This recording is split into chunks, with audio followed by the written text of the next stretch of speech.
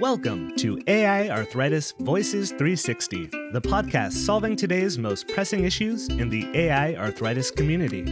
We invite you all to the table, where together we face the daily challenges of autoimmune and autoinflammatory arthritis. Join our fellow patient co-hosts as they lead discussions in the patient community, as well as consult with stakeholders worldwide to solve the problems that matter most.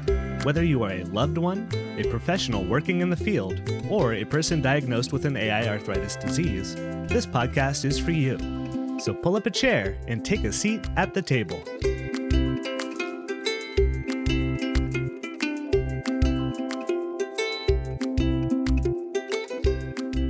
Hello and welcome to AI Arthritis Voices 360. This is the official talk show for the International Foundation for Autoimmune and Autoinflammatory Arthritis, or just say AI Arthritis for short. My name is Tiffany Westrich Robertson. I'm the CEO of the organization, and I am also a person living with AI arthritis diseases myself.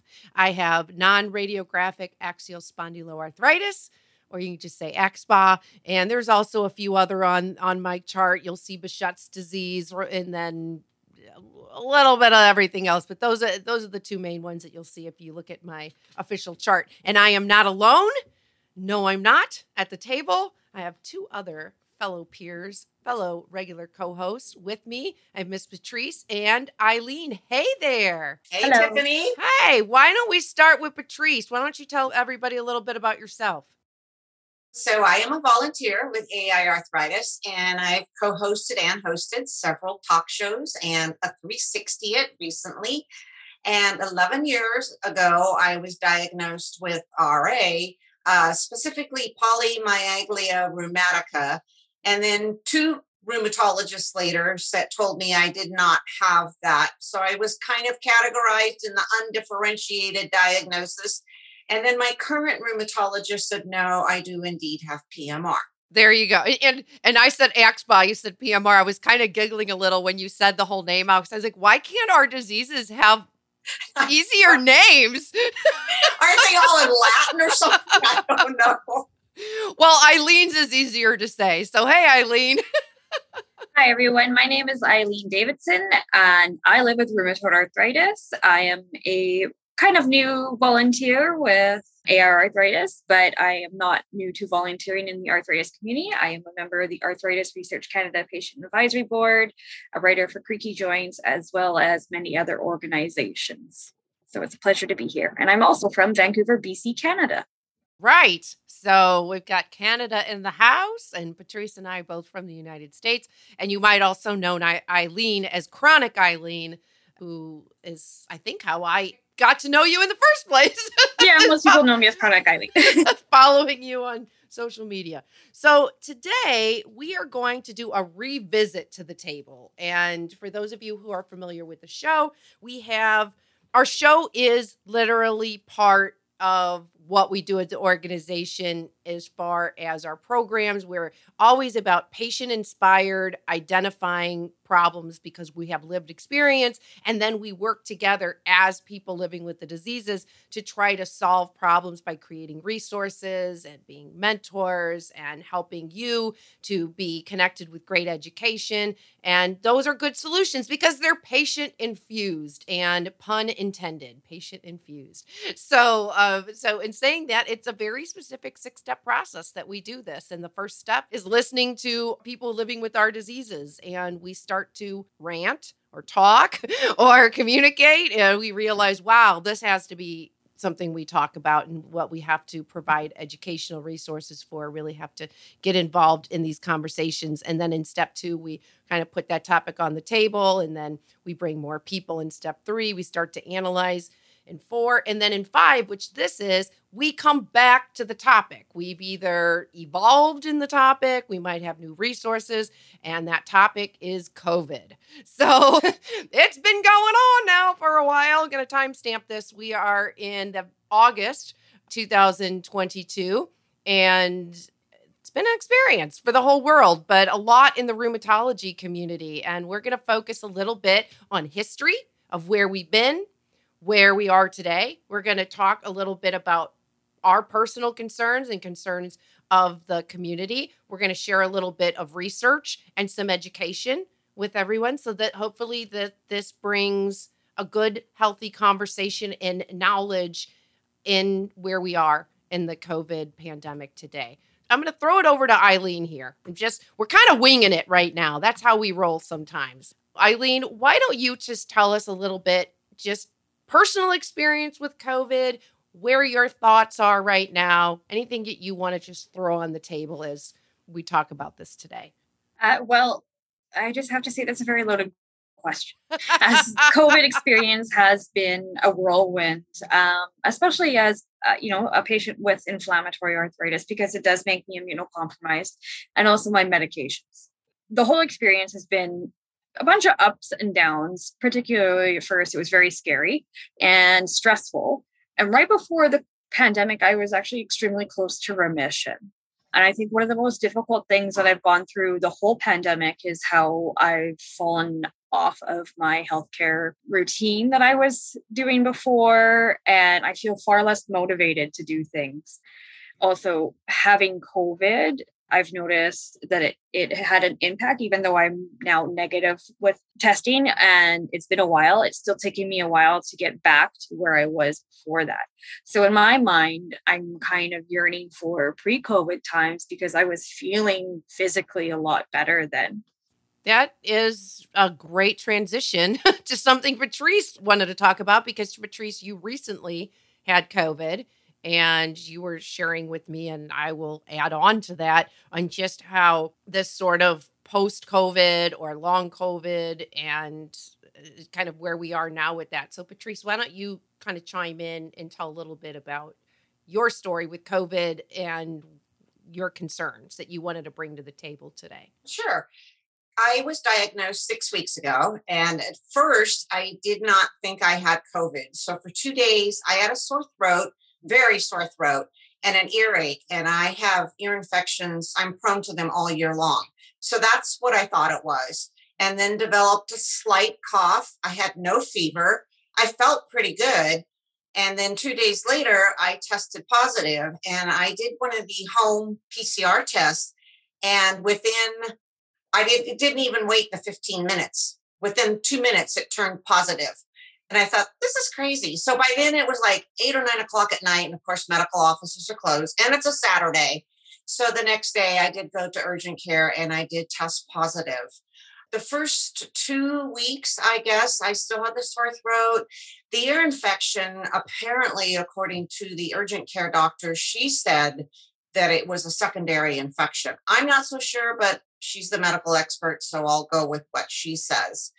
But, I was taking 3 naps a day. I'm down to 1 now, so I guess that means I'm improving.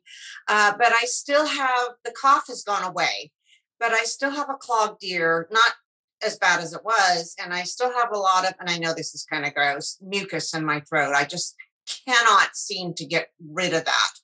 But that's my journey so far. And we were talking about long haul. I guess 6 weeks post-COVID is not considered long haul, but I've been reading a lot about people who are long haul patients. This is post 6 months, a year. Some very severe, some just mild, as what I am experiencing right now. And the funny thing is that I was on the online, I don't watch a lot of news on TV. I prefer to read it online. So I was on the online channel that I watch periodically. And there was this article about these 2 marathon runners. They were in extreme health, young, no diseases, and are now experiencing long haul COVID. So they do not have any rheumatic diseases or autoinflammatory diseases. And yet here they are 6 months to a year out, still having problems.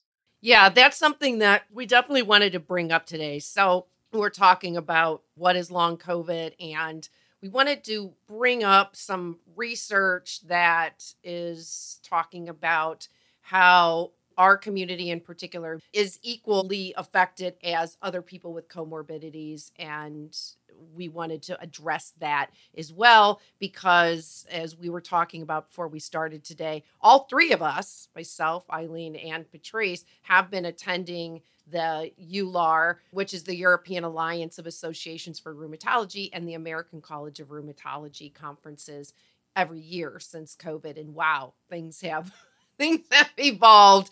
And we started with all of this mass research and uncertainty, and now there's actually some good data that we wanted to share with you that was just presented and talked about at the most recent rheumatology conference here at EULAR in June of 2022.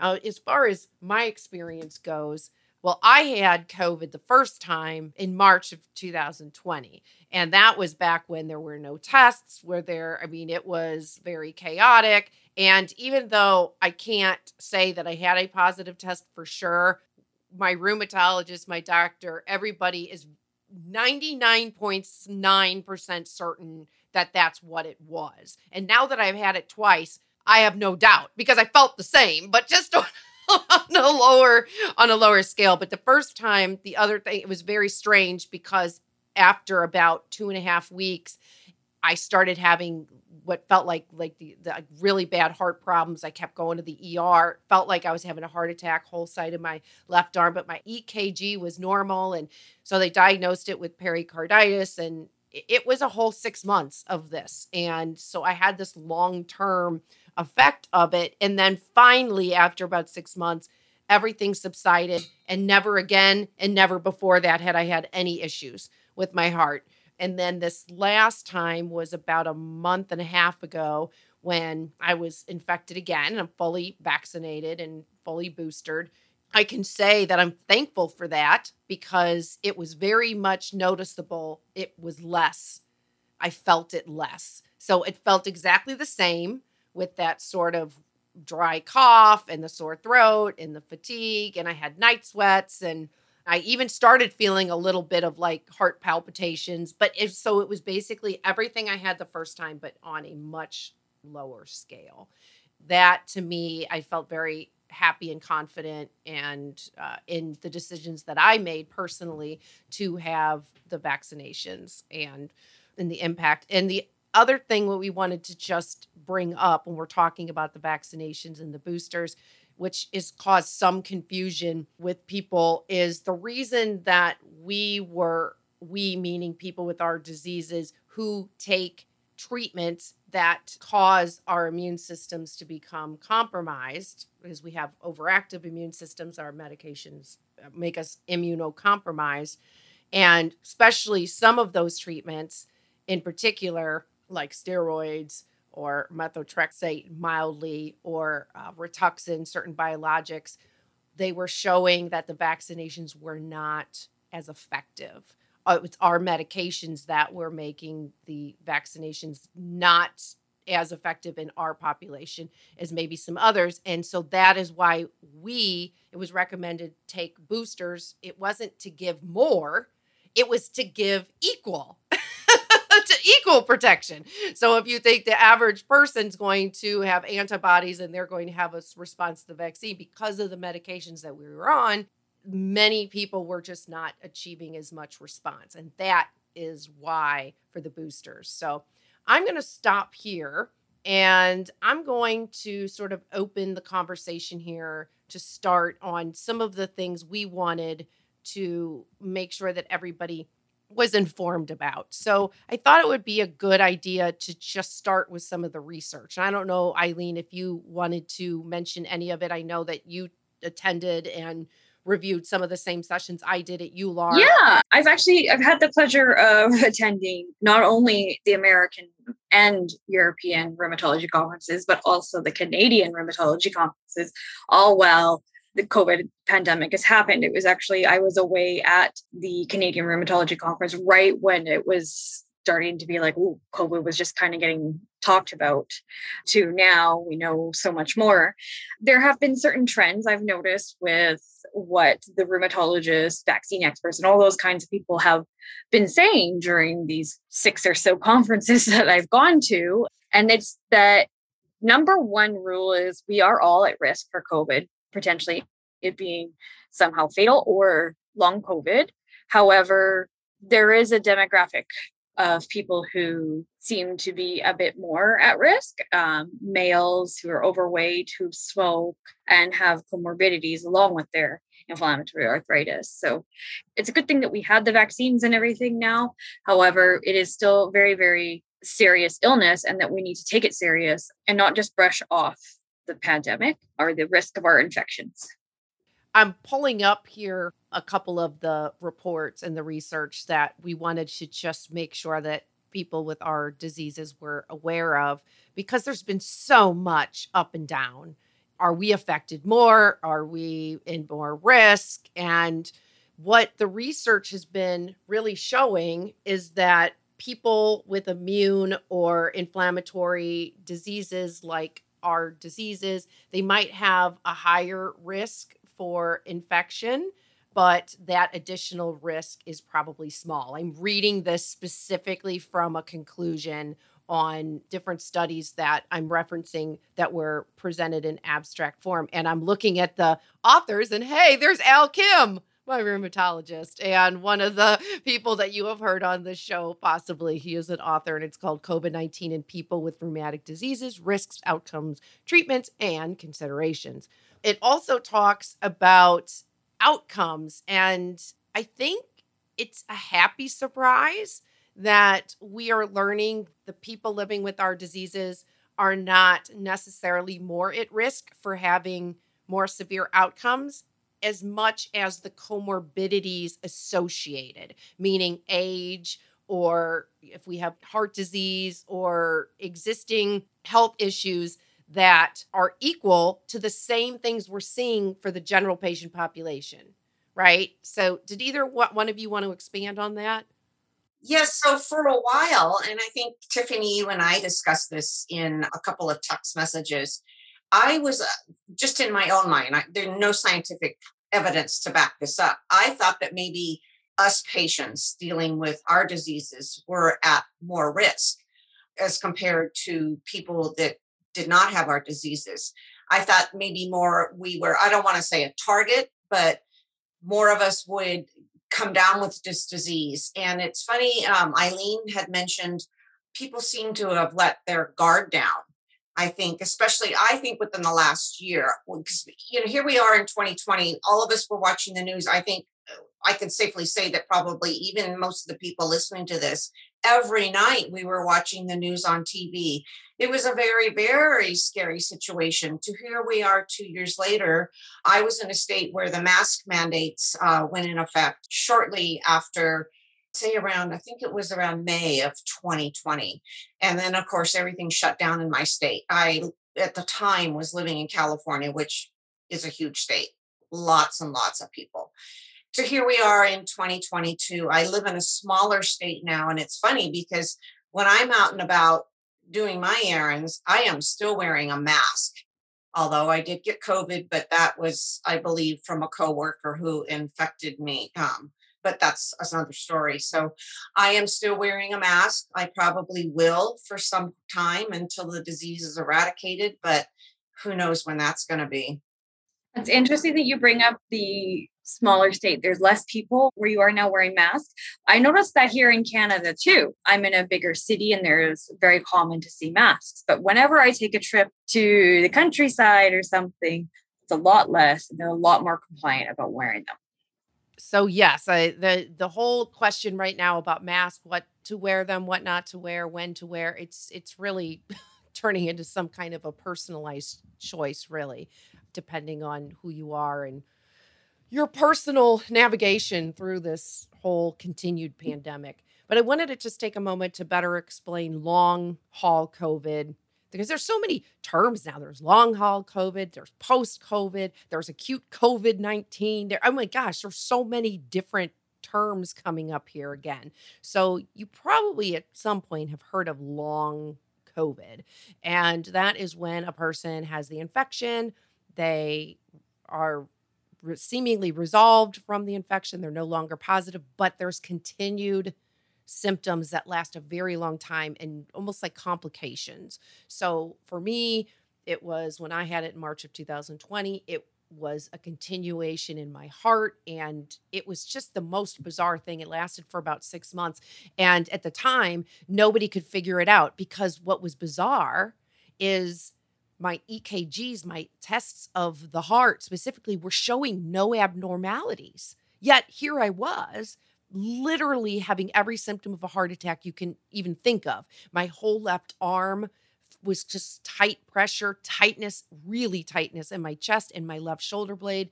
I felt like I had pneumonia, and it was a constant, and it would flare up, and nobody could explain what was happening to me because they weren't showing up on the test. And I've never really to this day been able to explain that. And then I started seeing some research that's coming out. And there was one specifically that I was looking at, what they were calling acute COVID-19 syndrome, where different patients, they were talking specifically about the heart, that there is a certain abnormality in elevated heart rates, and they have several symptoms that are happening, but there might not be any presence in this acute syndrome that's happening. So the EKGs, or electrocardiograms and testing of the heart and monitoring coming up, showing nothing. So that made me feel a little bit justified, but a scary situation all in itself. So it's just one of those things we want everyone to be conscious about, of these sort of long-term COVID. But on a positive note, I also want to just mention a study that was in one of the American College of Rheumatology in 2021. There was a study on risk factors for long haulers in COVID-19 and rheumatology outpatients. This was specifically in New York. The purpose of the study was really to understand the persistent symptoms of COVID-19 if you have our diseases. And, this study was done back in early 2021. So we have to date this. We're presenting this now in, a year and a half later, basically. So it just shows the progression. There was such a concern about, oh my gosh, what's going to happen to our patients? But what the conclusion was, over half of the rheumatology patients that had COVID did report persistent symptoms for over 3 months, considered then long haulers. But the patients who were most likely to have these long haul symptoms had medical comorbidities. They had a smoking history. They were on steroid use. And that's something that we've mentioned time and time again, that we recognize there are worse outcomes when people are on specific diseases. So again, this is good news in the sense that the risk factor not showing up higher in our diseases. And then lastly, I just want to throw a couple recommendations that have come out from this research as well. There's antiviral medications now. We'll talk a little bit more about this in a minute.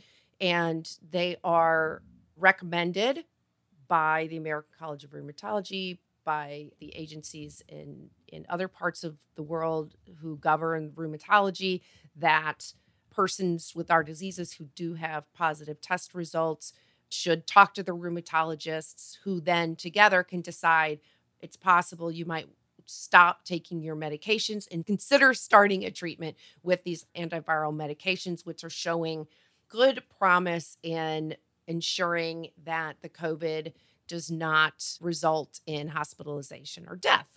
And I think, which we all know already, but it's good to reiterate that it has been from the beginning recommended that our community do get vaccinated, including your boosters, even despite some evidence that some of the later boosters might not be producing as much efficacy, but any efficacy is better than no efficacy at all. Just to kind of close off here, the research portion of this, what the takeaway is for people living with the diseases is really just to understand that COVID is a serious disease, regardless if you have a rheumatic condition or not. Your risk factor, whether you have a rheumatic disease or not, is higher if you smoke, if you have comorbidities, if you have existing conditions like, a heart disease or diabetes or something of that nature.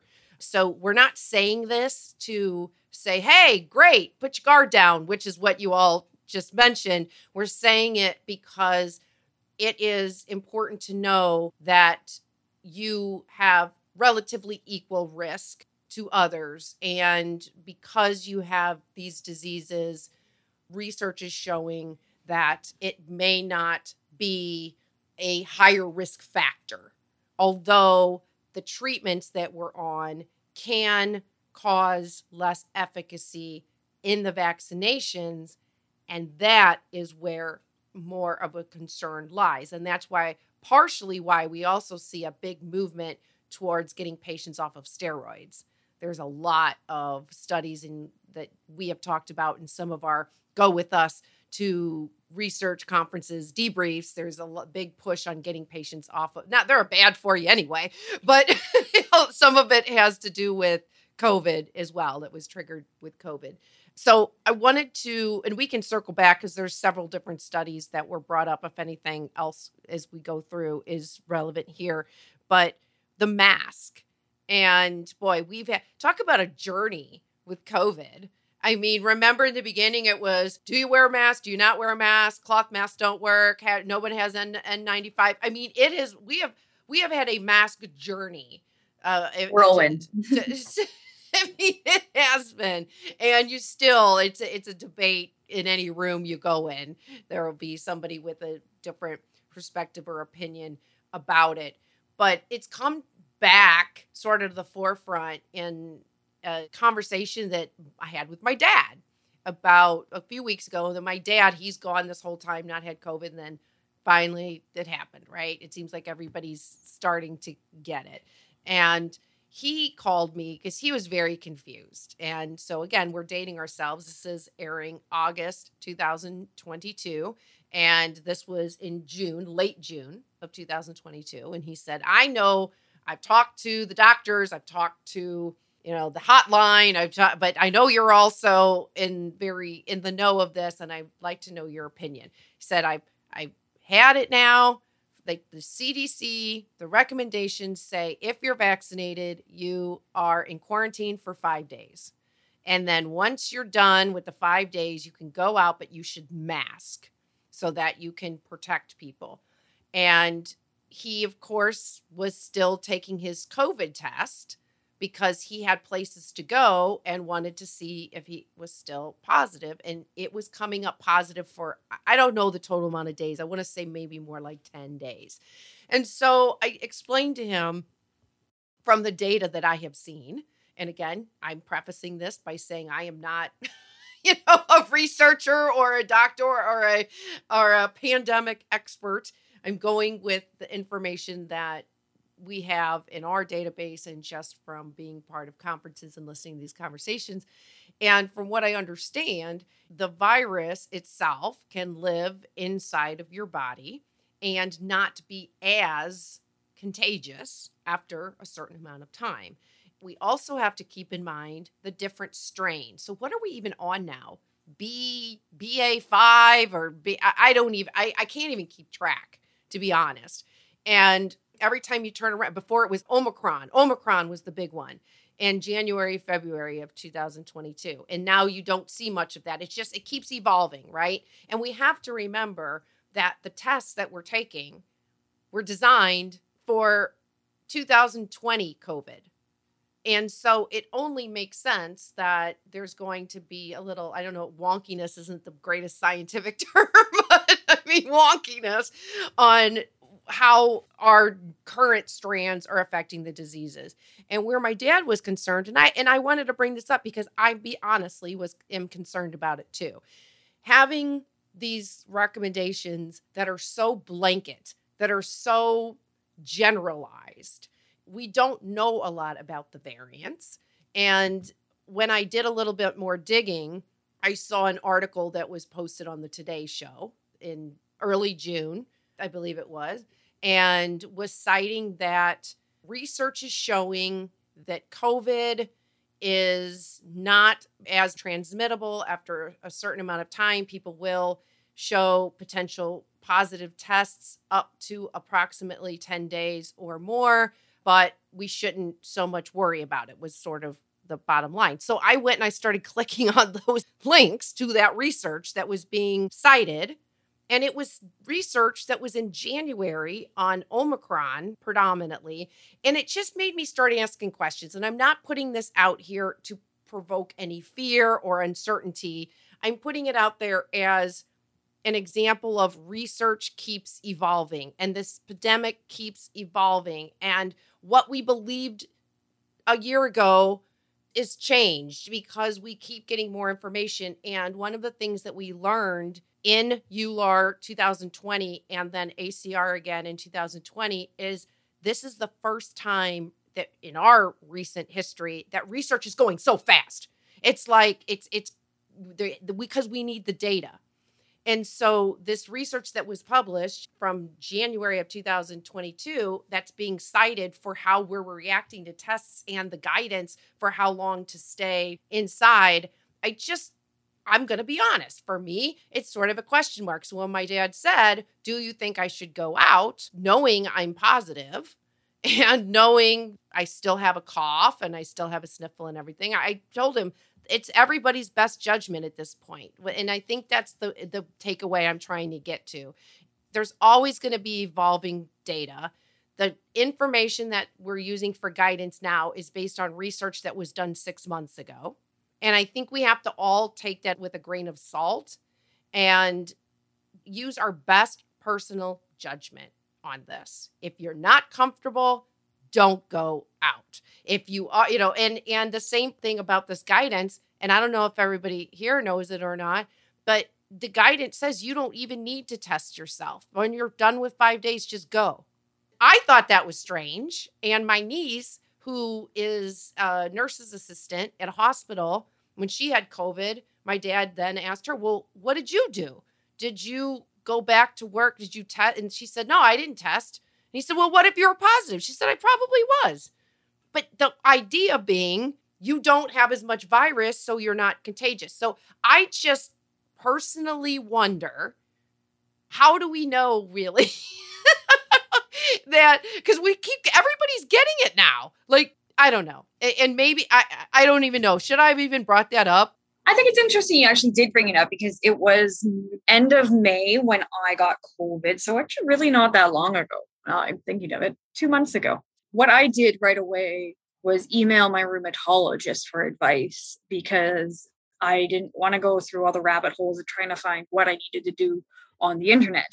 I always go to my head honcho, my rheumatologist, and she suggested I actually stay home and don't go out for 10 days. I was luckily enough able to get a hold of the antivirals from her very, very fast, which reduced my sickness duration for quite a bit. But I did rebound for about 2 days after antivirals. I tested negative after like about 11 days. However, I'm also on one of the biologics that they are using in hospitals to treat COVID. And I feel sort of blessed to be on that one biologic because there are other ones that could have made it worse outcomes for me, where this one actually made it a better outcome for me. Yeah, I stayed home for the 5 days. And on day 6, I took another PCR and it was negative. I waited a couple more days after that and thought, well, I just want to make sure just for my own peace of mind. And it was negative again. Now, the funny thing is that after the very first time when I tested positive, my husband developed this huge barking cough and he took a PCR test right after I did. It was negative. He waited a day, took another PCR test and it was negative. And then he went to urgent care and they too told him it was negative, but yet he had this cough that would not go away. And then several days after that, he took a test and it was one of those that it wasn't totally positive, but it wasn't totally negative, kind of that in between. So, and he just stayed home for 5 days.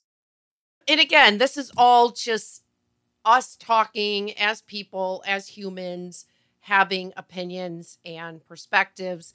And I just have to wonder about, as we keep growing these strains and moving farther away from what the original COVID was and the strains that it was, how effective these testings are. Because we did, I went to a conference and we got back, and out of 4 of us, all 4 got very sick. 2 of us tested positive for COVID, and the other 2 took many tests and kept coming up negative, but have admitted it's the worst quote unquote cold they've ever had.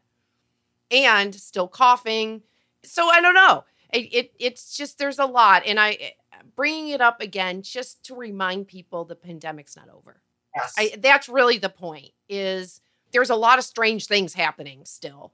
And I don't think we're going to have the answers right now, because the research that's being cited and recommendations today has to take time to go through research. And research takes time. And that's why the research and the data is based on Omicron and not the current strain. And then the research now, when we have a different strain in 6 months, will be based on what we're experiencing right now. So the takeaway is, I think the conversation should always still be out there. Keep it real, keep it relevant, make your best judgments, and remember that this is evolving.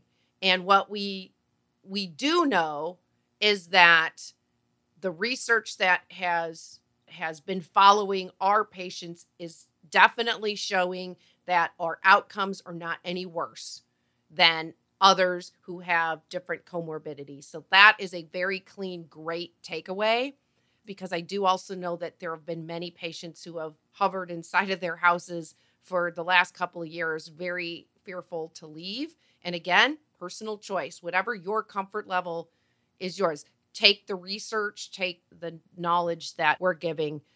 In saying that, what else has evolved since we've been going through this pandemic and going through this research and going through this experience as patients is, how do we treat it? So as you just mentioned, Eileen, and I believe, and well, I don't know if Patrice, you were prescribed it as well. I was, however, it was on the weekend. That was day 5. Monday morning was day 6. My understanding that I missed the deadline, and I had to clear it with my rheumatologist because one of my medications contraindicated. Can't even say it. Interferes. There you go. It wasn't good. So I did not take it, but I am reading where some people have taken it and then felt worse. And I have no research to back that up. That's just reading things online. It was a very unpleasant experience being on the antivirals. They give you a very horrid taste. And they gave me some diarrhea, some little bit of tummy ache, a little bit of nausea. Yeah. And again, this is a great example of things are early, and we just have to do what we think is best. Right. And so when I got the positive test, shout out to Al, Dr. Kim, who I mentioned before, that is my actual rheumatologist, and I have him on a messaging speed dial almost. So I feel very fortunate. Within 5 minutes, he messaged me back and had the order at the pharmacy. And I know that that is not the norm, and I understand that. So I'm very blessed and feel very fortunate for that relationship that I have.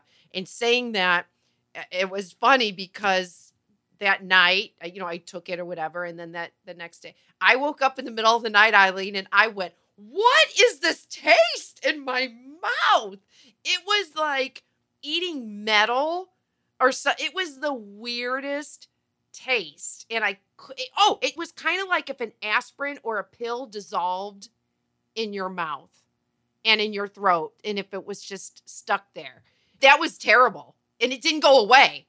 What it reminded me of was like an even more intense aftertaste that some sleeping pills give you. Oh, it was bad. It was like that, but 30 times worse. It was like, and it didn't go away.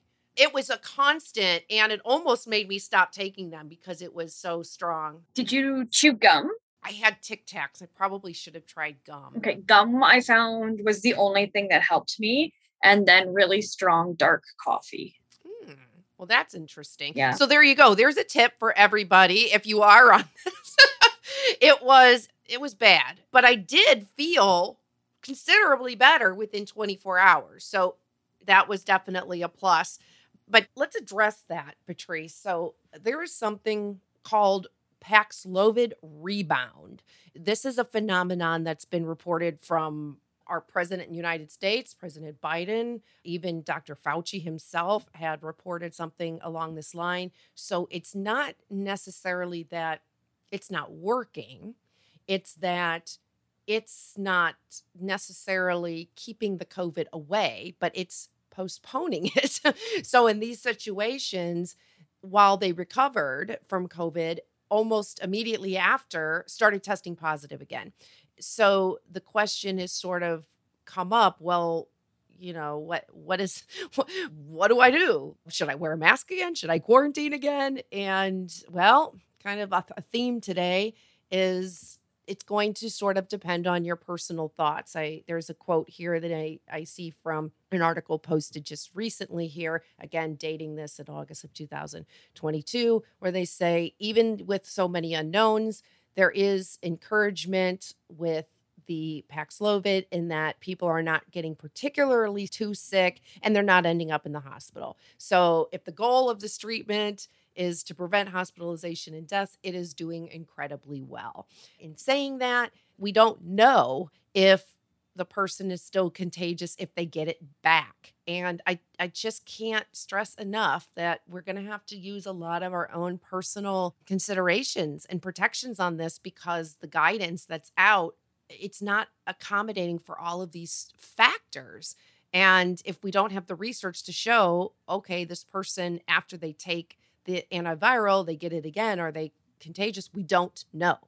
So I just strongly encourage you, if you're taking these antivirals and you do have a situation where it comes back and you test positive again, just like I said, I'm not the governing agency on recommendations, but I think the advice is use your best sense and don't infect anyone unknowingly.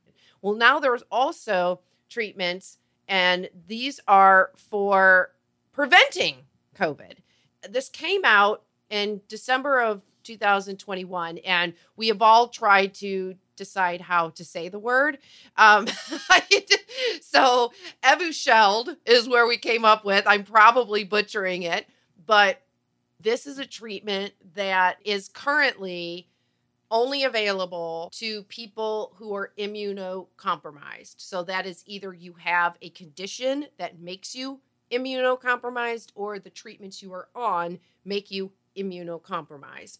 At first, I know when this came out, a lot of people in our community were trying to gain access. And like anything, when it first comes out, you have limited supply and it has to be rationed. Same thing we saw with the testing, same thing. It's like everything, right? Everything has the vaccines, everything's rationed at first. So most of them, unless you lived in a rural area, were going mostly to people with cancer, and then it trickled down to our diseases. And from what I understand, it's much more available now. So that is also something that you might want to talk to your rheumatologist about. Al told me to contact him back in a few weeks after I got over COVID, and we could talk about getting me on that. That is also something I just wanted to bring up because there are now other ways of dealing with COVID. That's, I haven't seen that discussed in Canada yet, so I'm learning. The States is usually ahead of us, So this new treatment, well, okay, it's in the United States. What about elsewhere? And it only launched or came to fruition 6 months ago. And so it's only been available in the United States, very limited for since like January-ish. And I think people with our diseases started getting more access to it maybe 2 or 3 months ago. So I know you saw something in Canada specifically. Yeah, it was released in April. So we're about, I guess, 4 or 5 months behind the States at the moment. And it does also appear that as of March of 2022, it was recommended by the European Medicines Agency as well. So this is something relatively new, and it looks like it is a form of an injection, 300 milligrams.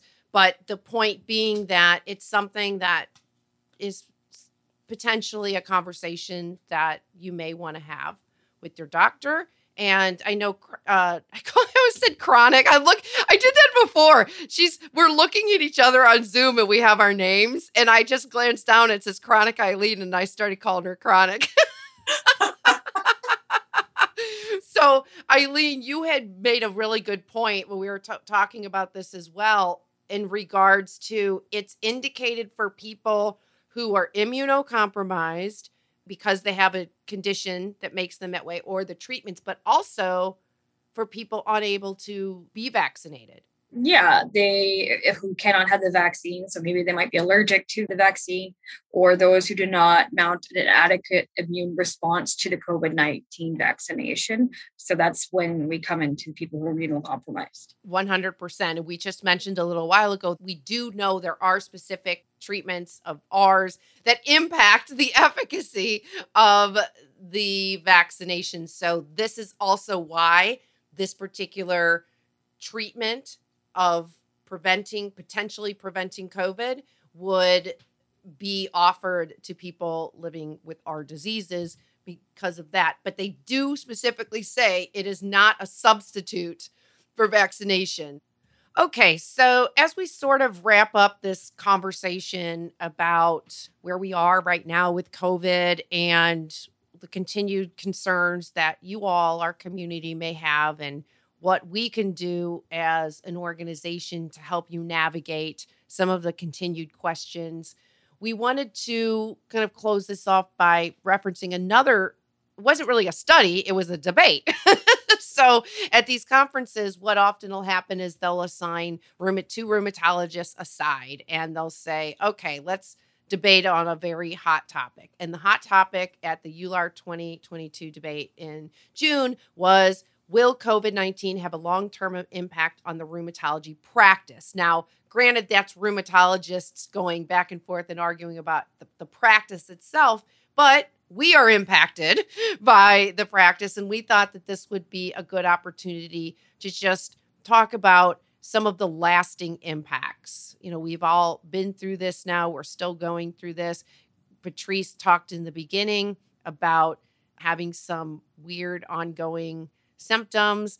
This last time, I also had what I found out was called post-COVID. It's different than long COVID. Didn't even know that was a thing. And it said that basically there is a segment of people who are just having expanded symptoms, but it's different than the long COVID, which really develops into something a lot more serious. Like for me, I had long COVID the first time. My heart was impacted for 6 months. But after this last time, I couldn't stop coughing. I was completely negative, and it lasted for like 3 weeks. And it seems like this is a new phenomenon that's different in these strains than in the past. So again, something different, something to just think about. And especially I think people with our diseases, if you've got any particle left of the virus, whether it's, if it's not necessarily contagious, it's just something to think about. Take better care of yourself. Think about, self-care, because there's still something lingering, whether you're testing positive or negative. But that's a thing, post-COVID. Do you know that? No. I could see it. I know that RA patients sometimes have a chronic cough, especially depending on the medications that we're on. So I could see that kind of irritating, that chronic cough that we get. That's a good point. So I just thought that I would bring that up as well as a point of just, again, the pandemic isn't over, it's evolving. And there are things that are different now than there are before, and it's going to continue to change as the new strains evolve as well, right? That's what evolution is. It starts to morph and things change and things alter. So we're going to go back here to this debate and the lasting impact on patients. One of the things that they both could agree on was that patients have experienced problems missing their treatments, missing their appointments. Have you, Patrice, Eileen, missed any of your appointments and things like that throughout COVID? I see Eileen shaking her head. Yes. No. Yeah. My mistreatments were at the beginning of the pandemic. So right before the pandemic, I was really close to remission. But then something kind of changed, whether it was the stress and the fear and everything that the pandemic caused in me, or maybe it was because my gym was closed, or maybe it was the copper deficiency that I developed. And also maybe it was when I had to pause my treatment. So I go in and get monthly infusions, but most of the rheumatologists at my infusion clinic ended up with COVID. So they had to close down the clinic and they didn't want to bring in some patients to get their infusions. So I went from infusion once a month to home injections. And because my drug is a bit different and it's like weaker in the self-injection form, that could have been a reason why I flared as well. But yeah, it was really, really a big nuisance because I was definitely doing a lot better pre-COVID. Yeah, for me, I remember, while I didn't miss any, I went to virtual. I realized, since you don't leave the office and go to the front desk to book the other appointment, that I didn't have a follow-up appointment. Like it was just like weird things like that where I went, oh my gosh, you know what? I don't know when I go back to the rheumatologist. So I think that was on both sides. Like the rheumatology offices weren't thinking that either, right? At first. Yeah, that happened to me. And that also happened with referrals too, because I was doing a virtual or a phone appointment with my rheumatologist and I said I needed physio, but I also had a bunch of other needs. Somehow it just got missed sending that referral in. And so I ended up having to wait extra long for my physio referral, which was tragic in my mind. And you said, Eileen, that you felt like you were almost in remission before COVID. And so has that at all resurfaced, or where are you now, or where have you been in the last 2 years? Well, it was actually my rheumatologist who told me I was close to remission before the pandemic happened. And I wish I was back on track, but I've been really struggling ever since the pandemic to get back on track. It's completely like zapped my motivation. And I'm also a lot less social. I don't like going out so much because particularly, in Canada, we have the freedom convoyers. People are very vocal about, trash talking COVID and trash talking people who get vaccinated or take the restrictions serious. So it's been a little bit uncomfortable. So I think maybe not just the fact that it's impacted my motivation, but it's impacted my mental health. So I have anxiety, more anxiety, I have more depression, I have more concerns about going out. So I've just kind of become a homebody and an introvert. And then like some of my bad habits have definitely skyrocketed since the pandemic. So yeah, I'm really hoping to get out of this soon. Well, part of it, I think, is even just being able to talk and to people like this, right? I mean, and having relationships and all of that, because there is a big mental component. There's always been an issue in our diseases where you've got the psychological, you have the social. One of the studies that we have pulled up here that was referenced in the conferences was long COVID and post-COVID, and it is associated with poor mental health in patients with rheumatic disease. And this was results from a study that lasted for over a year. And it essentially highlighted, I'm reading this now, that highlighted that in RD patients, and that RD standing for rheumatic diseases, those at risk of developing post-COVID syndrome were more likely females, and those with worse pre-pandemic health. While physical health remained stable following the infection, the mental health of patients that developed post-COVID syndrome was significantly worse than those that suffered COVID acute. So here we go with this again, where I mentioned acute earlier, having these instant disease flare-ups like mine happened with the heart, where we're talking about most post-COVID is more longevity. These are things that are lasting for a longer duration of time.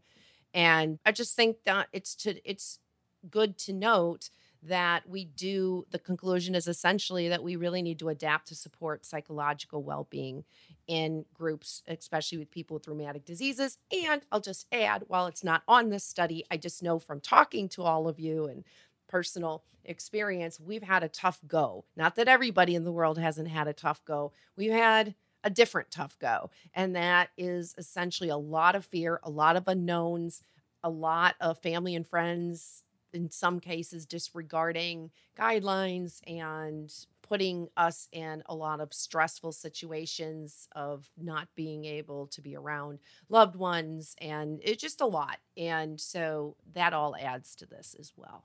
It's important to note, if you are living with these diseases and that has happened to you as well, we encourage you to think about how to start to improve and get back in any way that you're able to in order to best manage your diseases, because these are not just physical diseases. These are social, these are emotional, these are psychological, and any uncontrol of those and that combination of factors can increase stress, which also increases inflammation, and we get in this vicious circle.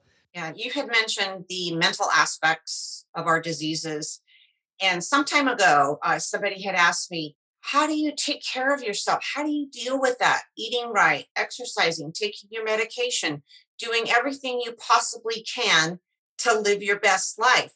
Isn't that exhausting? Aren't you tired of doing that? Don't you want to go back to your previous life? And I know that's kind of off topic about what we're talking about, but I think it kind of ties into, and then we had COVID on top of it, which was a huge stress for most of us.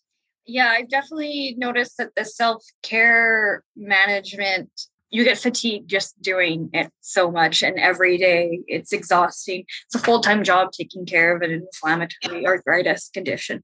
It will be interesting to see. So kind of the close of the debate. And again, these were rheumatologists talking. One of the things that they mentioned as a result of missed appointments, as a result of missing treatments, or some patients, there was a whole window of time where patients were too scared to take their medications. They thought, that's making me immunocompromised. So, but that was all a big issue because you don't want to go off your medications because then you have uncontrolled disease. And at the time, could you even get into a hospital? Could you get into a doctor's?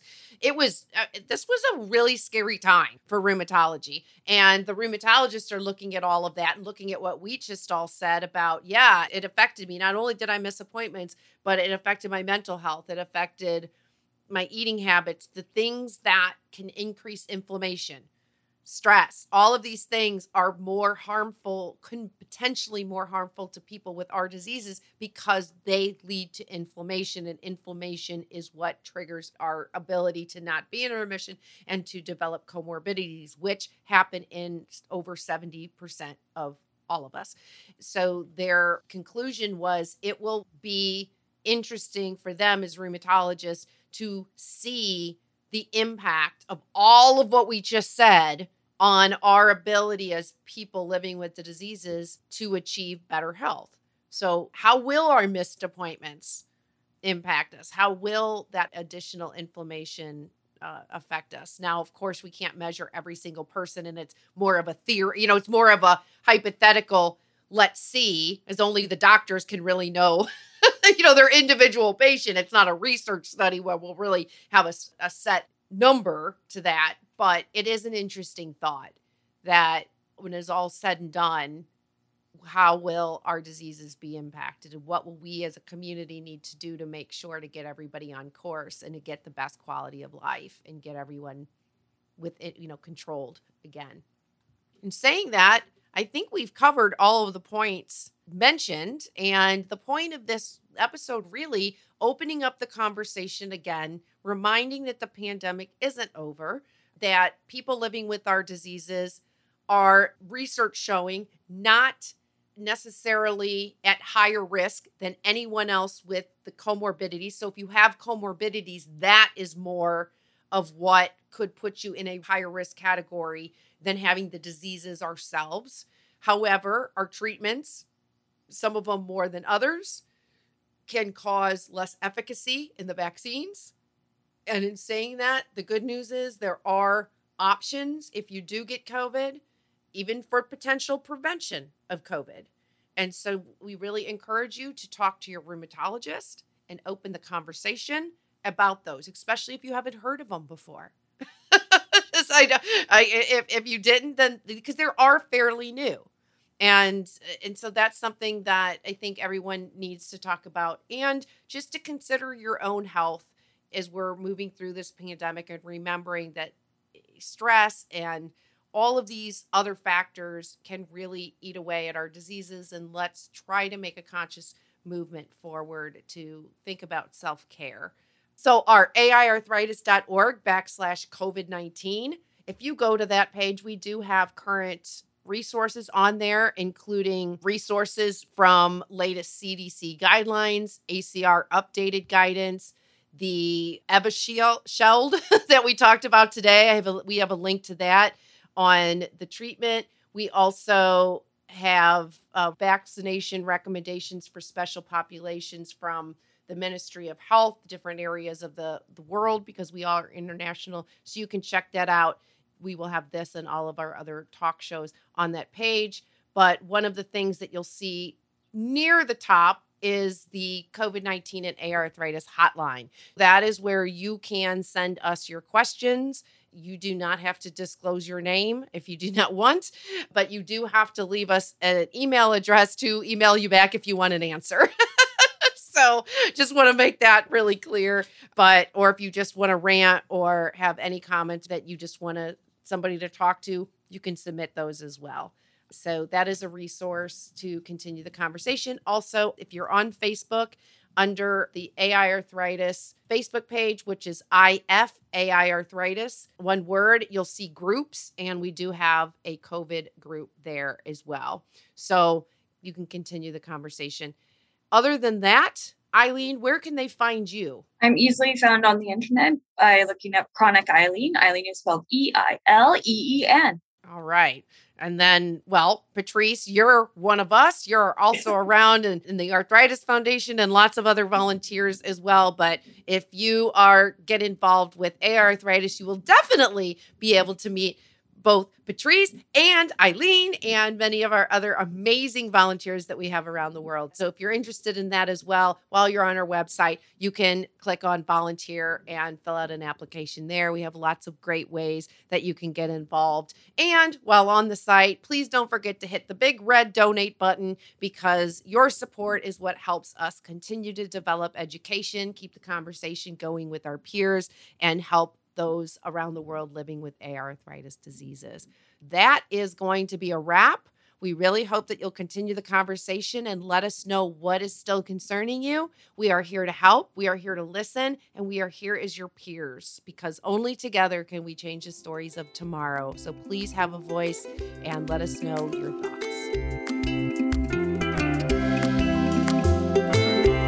AI Arthritis Voices 360 is produced by the International Foundation for Autoimmune and Auto-Inflammatory Arthritis. Find us on the web at www.aiarthritis.org. Also, be sure to subscribe to this podcast and stay up to date on all the latest AI arthritis news and events.